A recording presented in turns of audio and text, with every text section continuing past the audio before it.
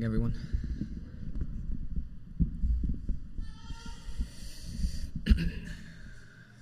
So, I love that song, It Is Well With My Soul. The last song that we sung, thank you so much, dude. I appreciate it. I get really dry mouth. But I want us to think for a moment behind that song. I didn't know we were actually going to be singing it today. But the reality of that is there was an individual, his name was Horatio Stafford. He was the one that actually penned those lyrics. It's a fascinating song, and we can hear those words, and we can be like, it is well with my soul. What pleasantries, what niceness, what beauty is in that, right? That's awesome. It is well with my soul, but what does that mean?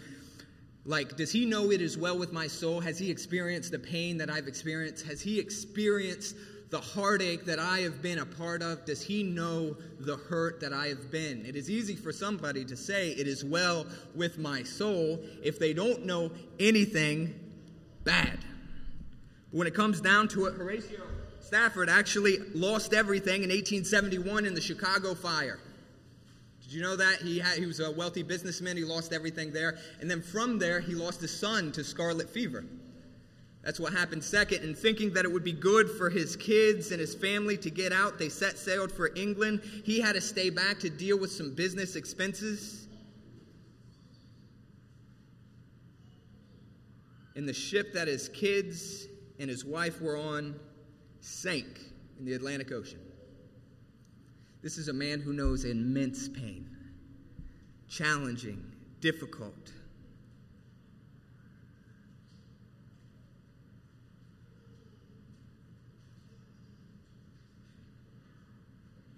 As Horatio was sitting over the waters, that's when he wrote these famous words. And I just want to say these words and have that impact of what this man wrote. When peace, like a river, attendeth my way, when sorrows like sea billows roll, whatever my lot, thou hast taught me to know, it is well with my soul. Because they had their hope in Christ, Horatio was not driven into immense despair. It was challenging, it was difficult, but this man still penned these words that we sung in the light of what happened. And I always find that crazy. Now, I just wanted to share that background with you before we get started, because that song, the history behind it, breaks my heart every time, but makes me so joyful. Makes me so joyful. So we are still in the Light of the World series, as you can see up there. We're going to be in it this week and the next week. Some of you people who have been here in the past weeks, you will see that we're shifting up some things. We're trying to do some things different. We got different toys. We have these table laps and these little drawing pads and then snacks for the children. Because when we talk about we want the children in the worship with us, we want the children in the worship with us. And what that means is that they can sit and they can hear and they can understand and they know that we are brothers and sisters in Christ being united in one faith, that we are doing this, right? So we want our families here. Because if we believe in the death, burial, resurrection of Jesus Christ, we are brothers and sisters regardless of socioeconomic, race, all that stuff. We are united if we believe in Jesus Christ as King. So you will see this around, and it gives me so much joy because we even have new children here today. So some of the ladies had took time making food bags and cleaning up the toys and getting different things because we want the families here. We want to see families strengthened because we believe that that is the change. That's how we're going to see change in this neighborhood. That's how we're going to see change in our lives.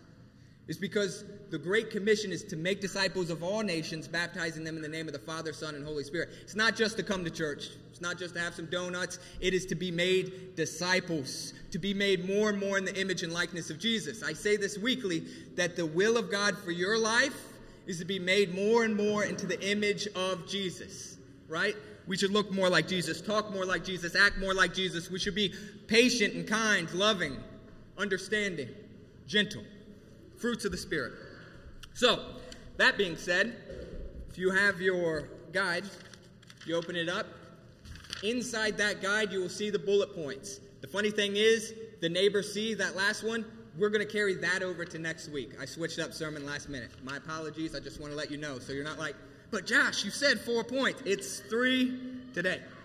On this other side, you guys can write notes. Feel free. Scribble down anything. Anything that you like or want more, any questions about, go ahead. And then on the back, Tools for the Body, it shows you how you can give financially. The Observe, Interpret, Apply Bible study method, and how we do this, and a little bit about what we are. I just want to share that with you because I know there are some new folks here, and I want you to know that these aren't just put out for no reason. Also, on the front, we do have our catechism. Our catechism, that's a fancy word for question and answers. So we try to do at the Shortridge household is we try to talk about Scripture at the dinner table. We do it in the morning and we do it at dinner time. And I know that might be challenging, that might be difficult, but this little piece of paper has a question, has the answer, and then has a Bible verse, right? We have Bibles in the back as free gifts to anybody that want them. But please, if you want to read this stuff or have any questions, reach out to me, reach out to, you saw the other Josh who was up here, Alex who was up here, and we would love to sit down and talk to you, because this is why we have missional communities. Missional communities is 4 of them throughout the city, but we do this so we can walk together in this. We're not in this alone, that we can feel the immense weight of like, how do I do this? This is too much. This is complicated. I feel alone. That's why we want to walk with us together. We're in this together. All right. That is my spiel for the morning. I wasn't expecting to talk about Horatio Stafford as well or this, but I think it's important. And I'll tell you why it's important. It's because Jesus sees. That's going to be what our sermon is going to be about today. Jesus sees. And then the disciples see Jesus and the blind man sees. This is what we're going to be talking about. We're going to be in John chapter 9 about the healing of the blind man. Because the light of the world, who is Jesus, changes our sight. We are coming close to the end of the Light of the World series here in the Gospel of John. This is chapter 9. We will do 2 parts. Chapter 9, the first half, the second half. Then we'll be in chapter 10. That is the Good Shepherd. And we're going to be learning about Jesus as he walks towards the cross. So we are in the Gospel of John. And I love this so much. Jesus puts his money where his mouth is in this context. Let me remind you, when we kicked off this series back in John chapter 8, Jesus says this, verse 12. I am the light of the world. Whoever follows me will not walk in darkness, but will have the light of life. Jesus says once again, I am the light of the world. Whoever follows me will not walk in darkness, but will have the light of life. It's easy to make these kinds of statements. I can say this stuff and have no meaning, but Jesus' words have meaning. And I really want to draw into another story real quick to allude to what Jesus is doing here. In Matthew chapter 9, Jesus has another encounter with someone who has a disability. And this is how the story goes. Chapter 9, verse 1. And then getting into the boat, he crossed over and came to his own city. And behold, some people brought him a paralytic, laying on the bed. And then when Jesus saw their faith, he said to the paralytic, Take heart, my son, your sins are forgiven. And behold, some of the scribes said to himself, This man is blaspheming. But Jesus, knowing their thoughts, said, Why do you think evil in your hearts? For what is easier? Pay attention to this. For what is easier, to say your sins are forgiven, or say rise and walk? But that you may know that the Son of Man has authority on earth to forgive sins, then he says to the paralytic, Rise, pick up your bed and go home. And then he rose and went home. When the crowd saw it, they were afraid, and they glorified God who had given such authority to man. Jesus is a man of action. He asked them, is it easier for me to say your sins are forgiven, or to show you this paralyzed man get up and walk? Jesus does this to affirm what he says is true, that Jesus is the one who can forgive sins. He proves that his words are true, and he heals them in front of the religious elite's eyes. So keep that in mind. Keep that in mind, because Jesus says, I am the light of the world. I am the light of the world. Whoever follows me will not walk in darkness. but will have the light of life. Who better to hear that message than a blind man? A man who has only known darkness his entire life. His whole life was spent blind. It's easier to picture a man, but in this text, you see that he was born blind. So a baby born in darkness, a toddler born in darkness, a kid in darkness, a teenager in darkness, and then a man in darkness, a man who has lived his entire life not seeing. So what is easier? For Jesus to say, whoever will follow me will not walk in darkness, but to prove that he is the light of the world, he will take a man who was born blind, never seeing light, and give him sight. Jesus isn't the one who speaks and does not act. When he says he is the light of the world, the one who follows him will not walk in darkness, he proves his words aren't empty. This should fill us with comfort. This should fill us with joy. After making the claim at the Feast of Tabernacles or the Feast of Booths, he puts feet to the claims that he will not only reverse the physical problems of the fall, the effects of the fall, but he will spiritually raise this man from the dead. So we're in chapter 9, looking on. Some interesting things that will happen here in this small section should equip us for the work of ministry. It should equip us for the work of the ministry. We're going to see how Jesus sees other people and why he doesn't shy away from people with disabilities, but he sees them and he wants to draw near them. That's my first point, right? I'm going to lay out where we're headed. Jesus sees people, right? Jesus sees people. Then we see that the disciples see Jesus, right? We will see how followers should be informed by Jesus on the true nature of what's really going on around us. That's my second point.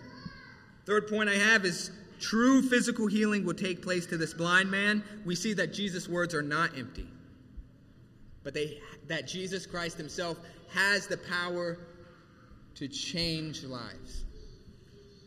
And then finally, my point was going to be, and I want to touch on it because I do think it's important, that the neighbors see the blind man. This man's life is radically different and changed, and they look at him and say, who are you? You aren't the blind man.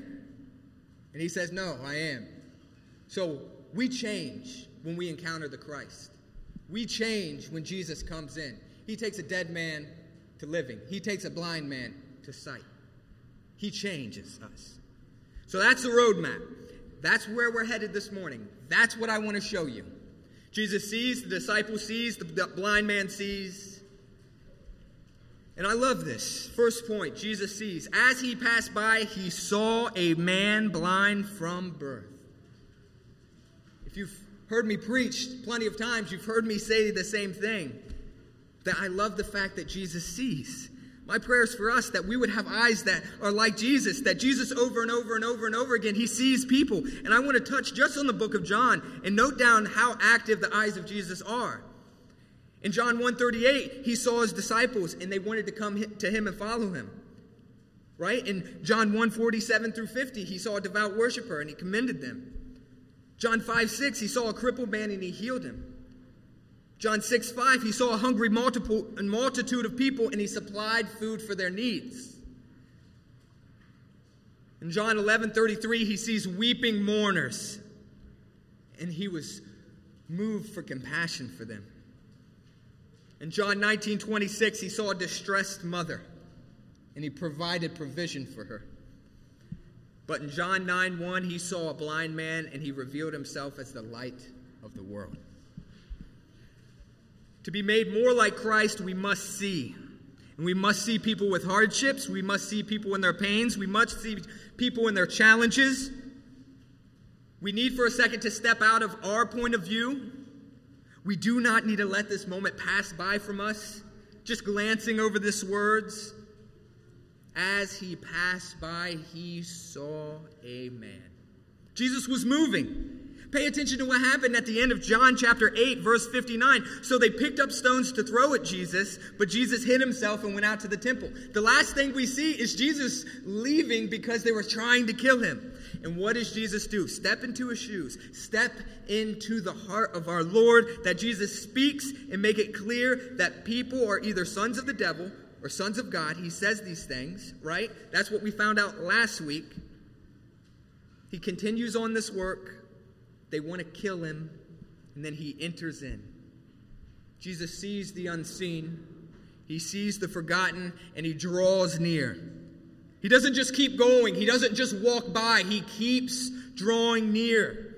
He doesn't leave the suffering. He doesn't leave the brokenhearted. He doesn't leave the downcast. He doesn't leave the unclean. He doesn't leave the disabled. He sees his sheep because he is a good shepherd. And what did he do when he saw him? He moved towards him. He moved towards him. Jesus is the one who moves towards people who we may want to overlook. I want to say that again. Jesus is the one who moves towards people who we may want to overlook. Jesus moves towards the hurting, the one who are at the end of their rope. He moves towards those who are poor in spirit.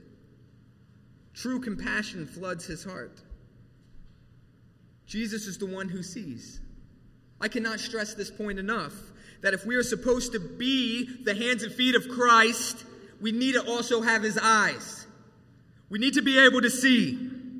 Jesus doesn't shy away from hard situations. He doesn't abandon those without hope. No, on the contrary, he goes out of his way to meet people where they're at. His words are not empty. He says that he is the light of the world. He says whoever follows him will not walk in darkness, and he means it. He does what is the most improbable and impossible task to prove it. He spent time with them. He moves towards them. Do we have a tough day?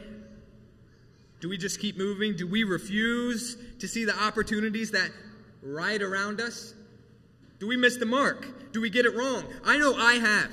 I know I've missed people who are right next to me. I know I've missed people here today.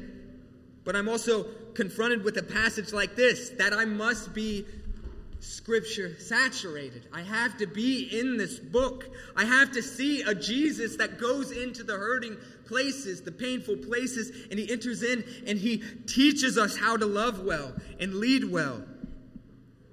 If the will of God for my life is to be made more like Jesus, then I have to observe his actions. And if they don't align with my actions, I can pause and say, Lord, I need your help here. I need you to teach me how to see. I need you to realign me. I need to be more like you. This leads me to my second point, is the disciples see Jesus. The disciples see Jesus. Verse 2, it says, and his disciples asked him, Rabbi, who sinned, this man or his parents, that he was born blind? And Jesus answered, it's not that this man sinned or his parents, but that the works of God might be displayed in him. We must work the works of him who sent us while it is still day. Night is coming and no one can work. As long as I am in the world, I am the light of the world. I am the light of the world. Walking with Christ, we are bound to get our preconceived notions corrected. Walking with Christ, we are bound to get our preconceived notions corrected. The disciples missed the mark here. I want you to know that. They assumed that this man was blind, and it was a fault from his parents or from him. Jesus says it is that the work of God might be displayed. When we notice suffering, when we notice the effects of the fall in the world around us, its most easy and logical thing to do is to blame. So we want to blame shift, right? It's easy to find a person's fault as the reason for their suffering, but I don't want you to mishear me, right? I'm not saying that there aren't consequences for your actions. My father, who is no longer here, he smoked all his life. He got COPD, had bad lungs, continued to smoke, and he died, right? He smoked a lot, and his actions resulted in poor lungs that did irreversible damage. Actions do have consequences, but that's not what I'm saying here. What I think